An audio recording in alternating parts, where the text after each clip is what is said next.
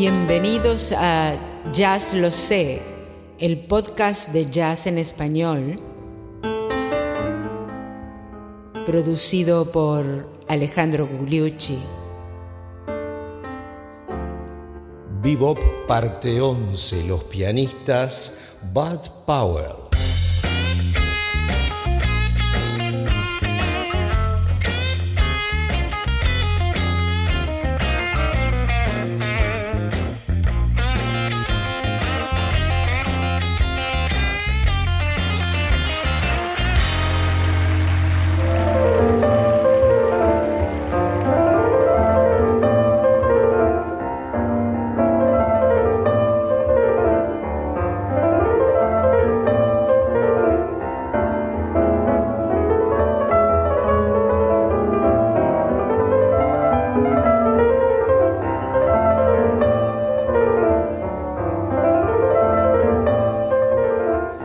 ¿Qué tal, amigos? Con esta cortina del tema Parisian Thoroughfare, paseo parisino, del gran Bud Powell, empezamos el episodio 42 de Jazz Lo Sé, tu podcast de jazz en español, y que estamos dedicando al bebop y además en particular a los pianistas. Empezamos por Thelonious Monk y su singularidad, y hoy nos toca el gran pianista bebop por excelencia, que es Bud Powell.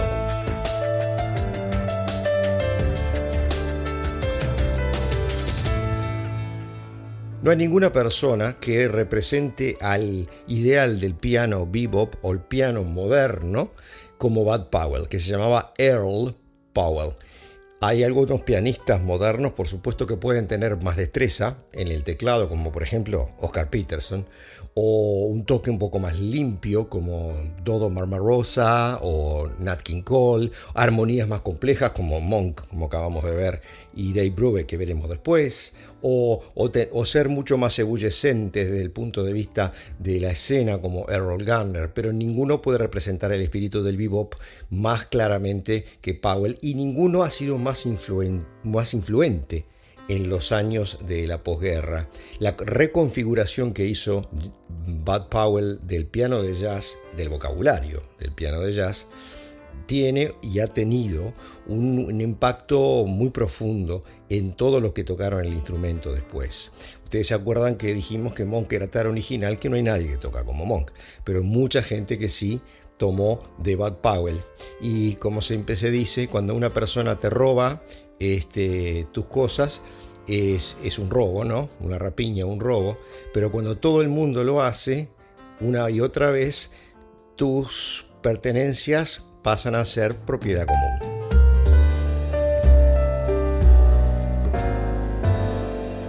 Bud Powell, un pianista negro nacido en Nueva York en el año 1924 y con una carrera muy corta que terminó muy prematuramente a los 41 años, con grandes problemas de adicción a la heroína y al alcohol, y traumatismo de cráneo en su juventud que lo marcó para toda la vida, con entradas y salidas a hospitales psiquiátricos, electroshock, en fin, una vida muy difícil para uno de los más grandes creadores del bebop. Y sus grandes composiciones, su gran contribución es una década que va de los mediados de los 40 a los mediados de los 50 y después se va apagando. Y si uno mira algunos de los títulos de sus composiciones, se da cuenta que provienen probablemente de una mente muy perturbada. Oblivion es uno, Un poco loco es otro, Frantic Fancies, Glass Enclosure, que quiere decir encierro de cristal, Wail, que quiere decir lamento, Danza de los infieles, Alucinaciones, son algunos de los títulos de los clásicos de Bud Powell, y vamos a empezar a escucharlo cuando estaba en su plenitud en el año 49 en varios temas. El primero es All Good Children Got Rhythm, con Max Roach en batería.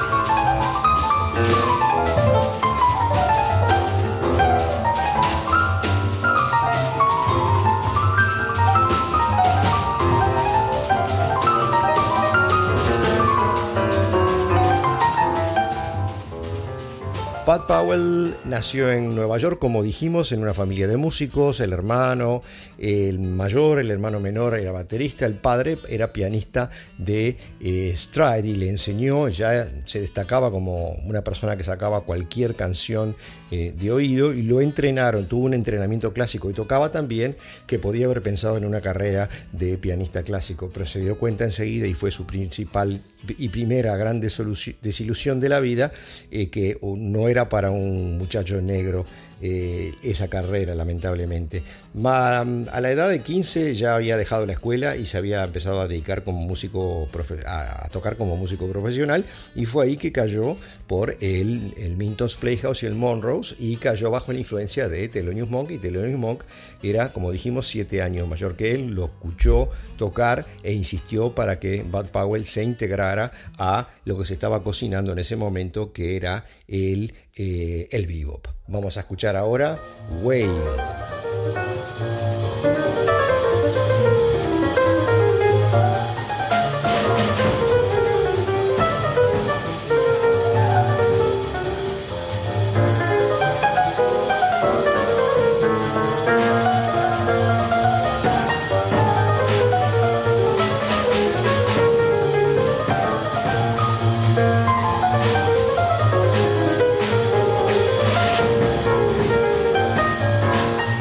Siempre en estas grabaciones del año 49 para Blue Note, con el gran Max Roach en batería, estamos escuchando a lo más impresionante de la esencia del vivo, por supuesto. Vamos a escuchar ahora de ese mismo año Tempus Fugit. Atención.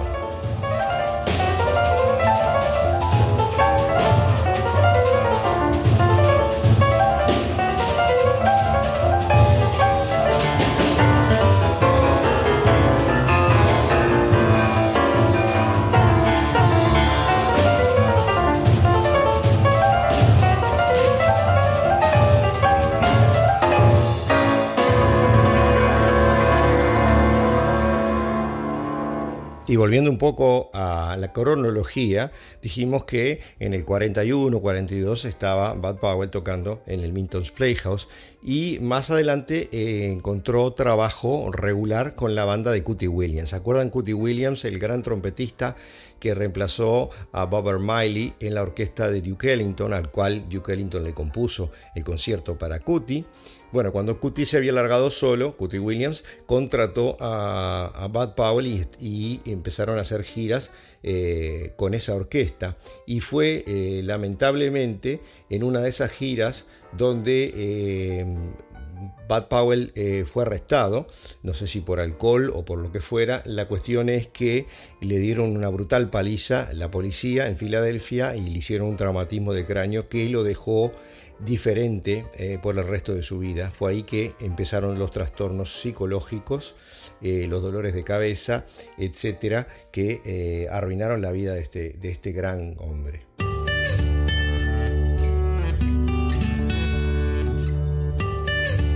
¿Se acuerdan de Cherokee, el tema favorito de Charlie Parker? Bueno, vamos a escuchar la versión de Bud Powell.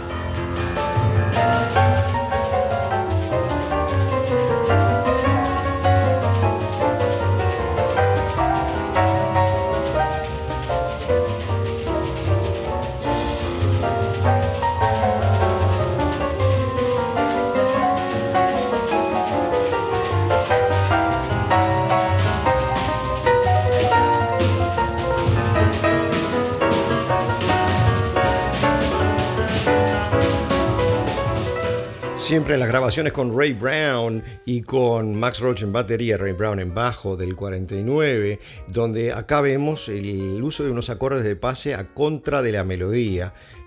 Otra cosa que había usado también en el primer tema que escuchamos, All Got Chillin' Got Rhythm. La velocidad con la que tocaba, o sea, la velocidad que elegía para tocar, el tempo, era impresionante.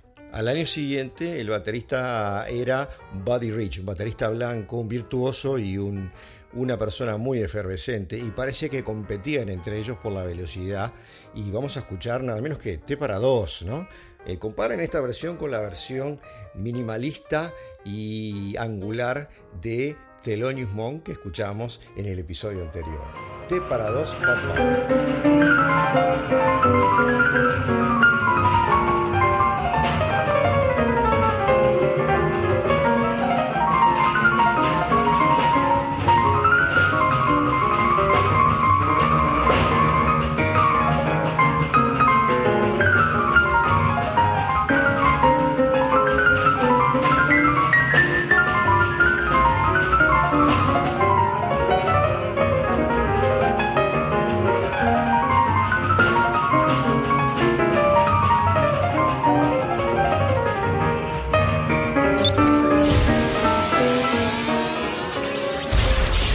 Llegó la hora de los chismes y anécdotas de jazz. Cuenta Dizzy Gillespie que durante la guerra los apartamentos en Nueva York eran escasos y que había encontrado uno bastante cómodo, que vivía con la mujer, evitaba los ruidos y las quejas de los vecinos, tratando de ensayar siempre en un estudio y de no hacer nada de trompeta de noche. Una noche mejor, son las 3 de la mañana y se siente el timbre, se levanta medio asustado, abre la puerta con cadena y lo ve a Charlie Parker, con el saxo en la mano, que le dice: déjame entrar, dice, tenés que escuchar esto que acabo de componer, te va a encantar. Y agrega Dizzy Gillespie que él siempre los trataba de anotar los solos de Charlie Parker en papel, porque Charlie Parker nunca tenía paciencia para hacerlo. Le dijo: no, ahora no, vení mañana. Y entonces Charlie Parker le dice: no, mañana no me voy a acordar, lo tengo en la cabeza ahora, lo tenés que escuchar ahora, déjame entrar. Y entonces Dizzy mira para el cuarto donde estaba su señora, y su señora le hace señales de que no, cerrarle la puerta. Y entonces Dizzy, obediente, cierra la puerta en la cara de Charlie Parker. Charlie Parker, desde el otro lado, en el corredor, se mete el saxo en la boca y le toca el tema que había compuesto. Y entonces Dizzy Gillespie lo que hace es: agarré un papel y un lápiz y lo anoté.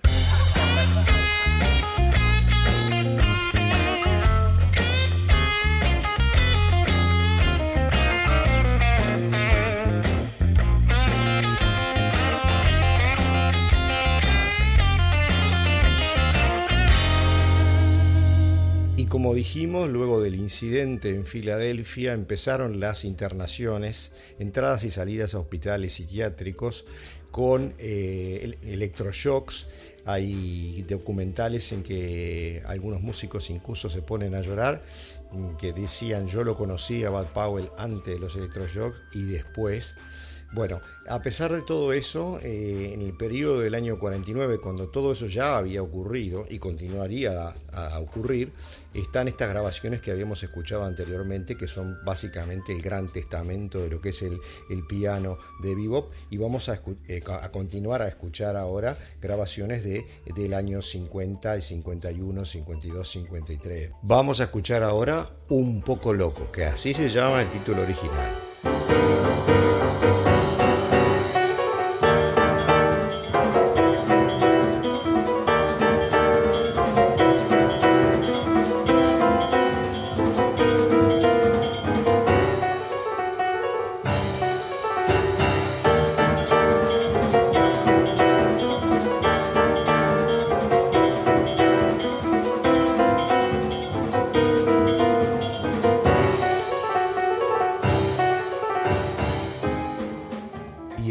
Glass Enclosure, encierro de cristal, del año 50.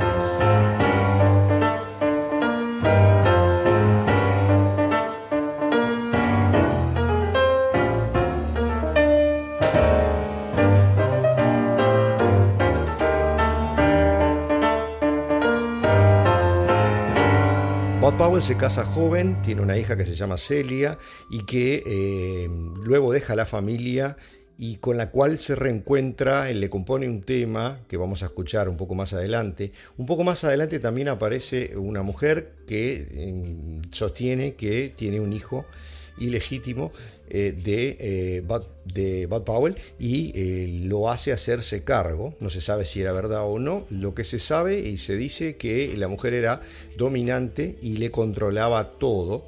Y además no solamente los negocios, sino que lo tenía semi encerrado. Hay toda una historia muy triste, aparte de las entradas y salidas a las instituciones psiquiátricas, y la bebida y la droga, por supuesto. Vamos a escuchar ahora el tema Oblivion.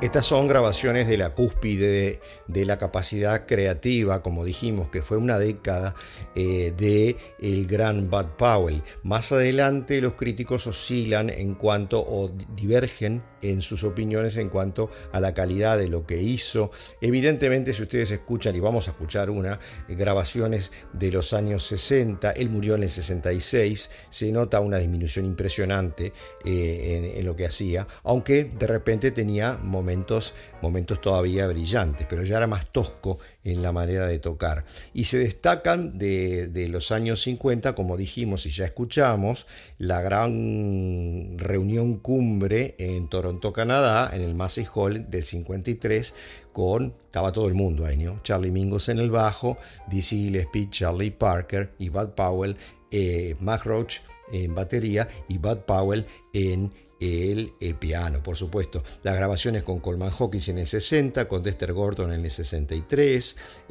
algunos tríos, etcétera, ¿no? Vamos ahora a escuchar en particular grabaciones siempre del periodo de mayor productividad. En el año 49, Bouncing with Bud, con el gran promisorio trompetista que murió muy joven, Fats Navarro.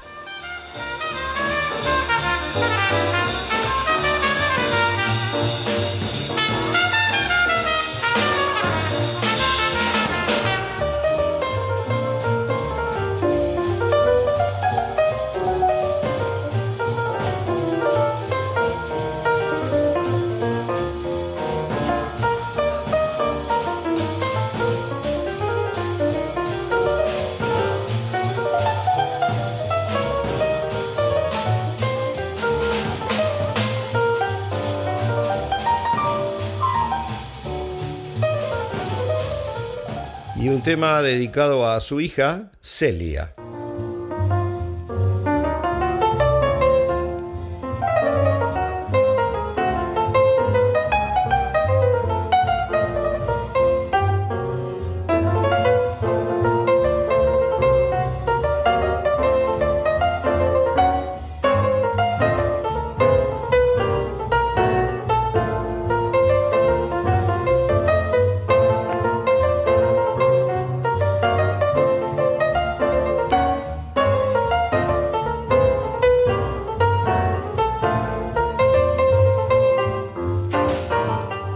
Muere Charlie Parker en el 1955, antes de los 35 años, como ustedes saben, y un poco tiempo después muere también nada menos que Clifford Brown y el hermano de Bud Powell en el mismo accidente de auto. Clifford Brown, el gran trompetista, en el mismo accidente de auto mueren ambos. Ambas cosas lo marcaron muchísimo a Bud Powell, que ya era muy inestable y comenzó una decadencia bastante grave. Y desde esa época vamos a escuchar, de 1956, el tema de la calle 52 de su amigo y mentor, el gran Thelonious Monk.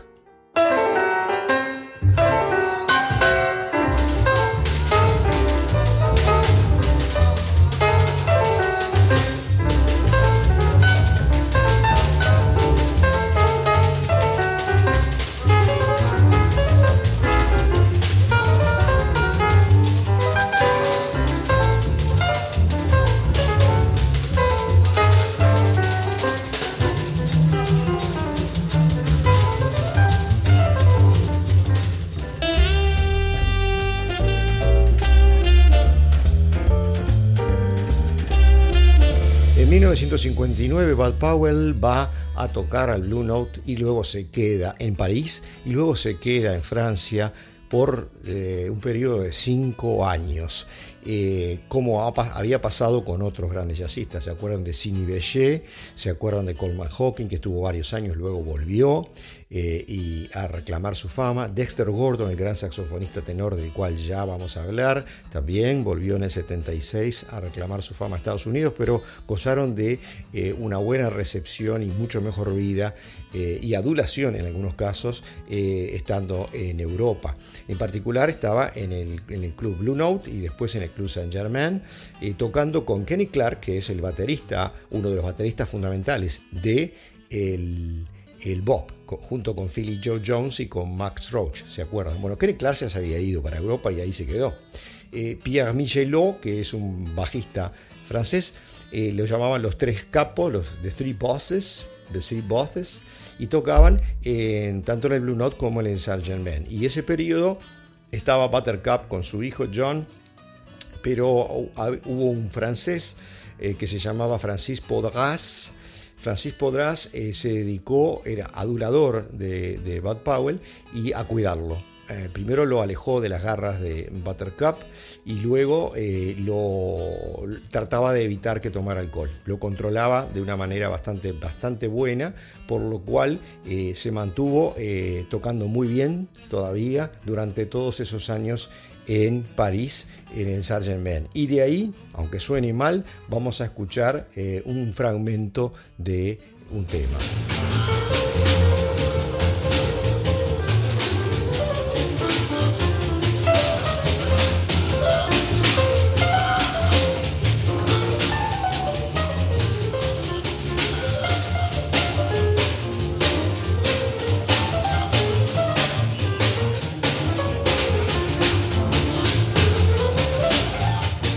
Hay una película del año 1986 que se llama Around Midnight, justamente, y que es una toma de la vida de Bud Powell y de Lester Young mezcladas para hacer una ficción con alguna base en la realidad, con Dexter Gordon, el gran saxofonista que también estuvo en Europa, como protagonista, y grandes intérpretes también, Herbie Hancock, por ejemplo, John McLaughlin en la guitarra, que están recreando el ambiente del Café Saint Germain en París y de la interacción entre el jazzista americano y el protector francés.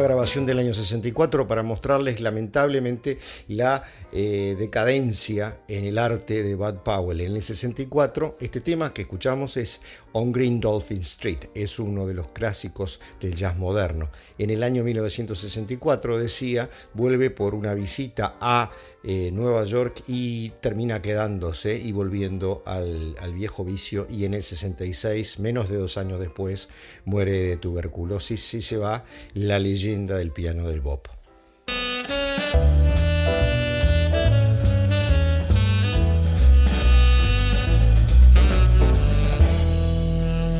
Se va, pero deja una influencia impresionante.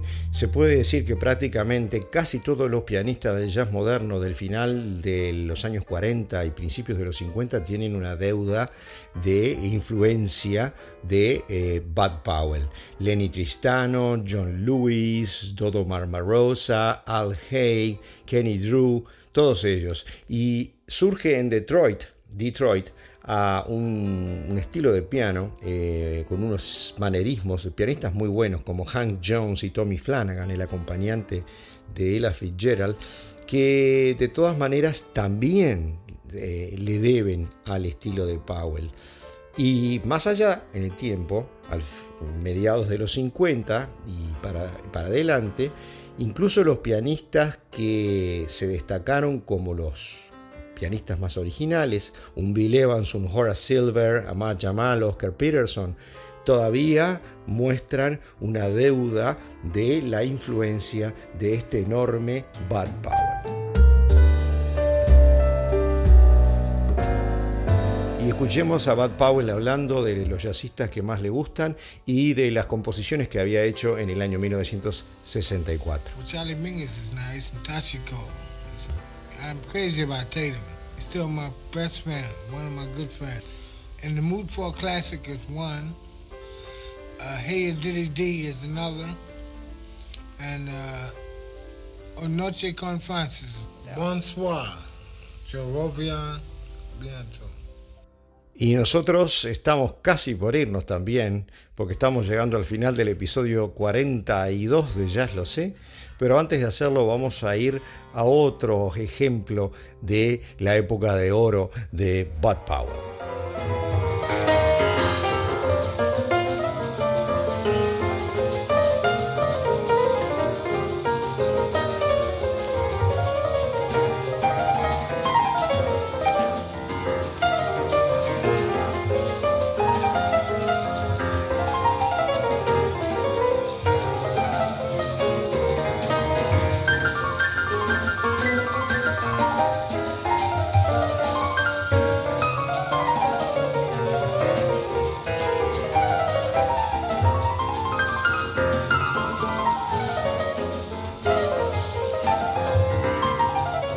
Impresionante, Sweet Georgia Brown, 1951, con Norman Granz, y vamos a pasar otro más, Be Happy, de la misma sesión.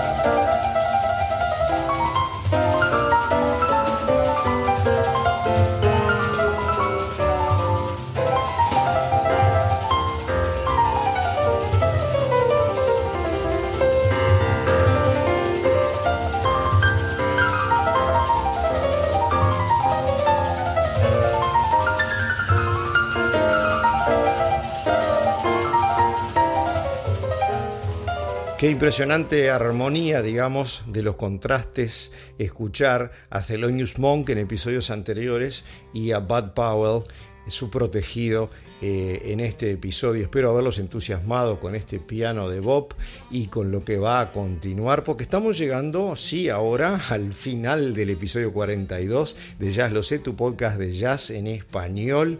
No sin antes agradecer los correos tan amables de José, que es de Jujuy, el norte argentino, pero que está en Córdoba, estudia antropología.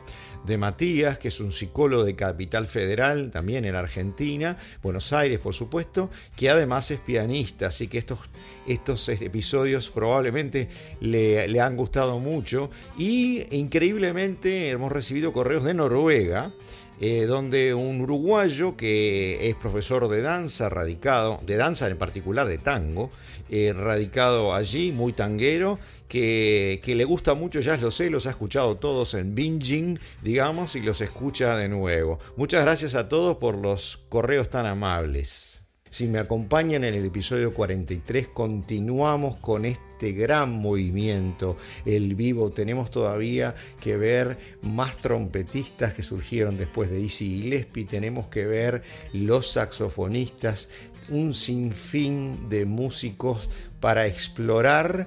Y Jazz Lo Sé es presentado y producido por Alejandro Gugliucci con locución de Teresita Menini y dedicado a Walter Venturino. Los espero en el episodio 43 con más bebop y muchas gracias por escucharnos.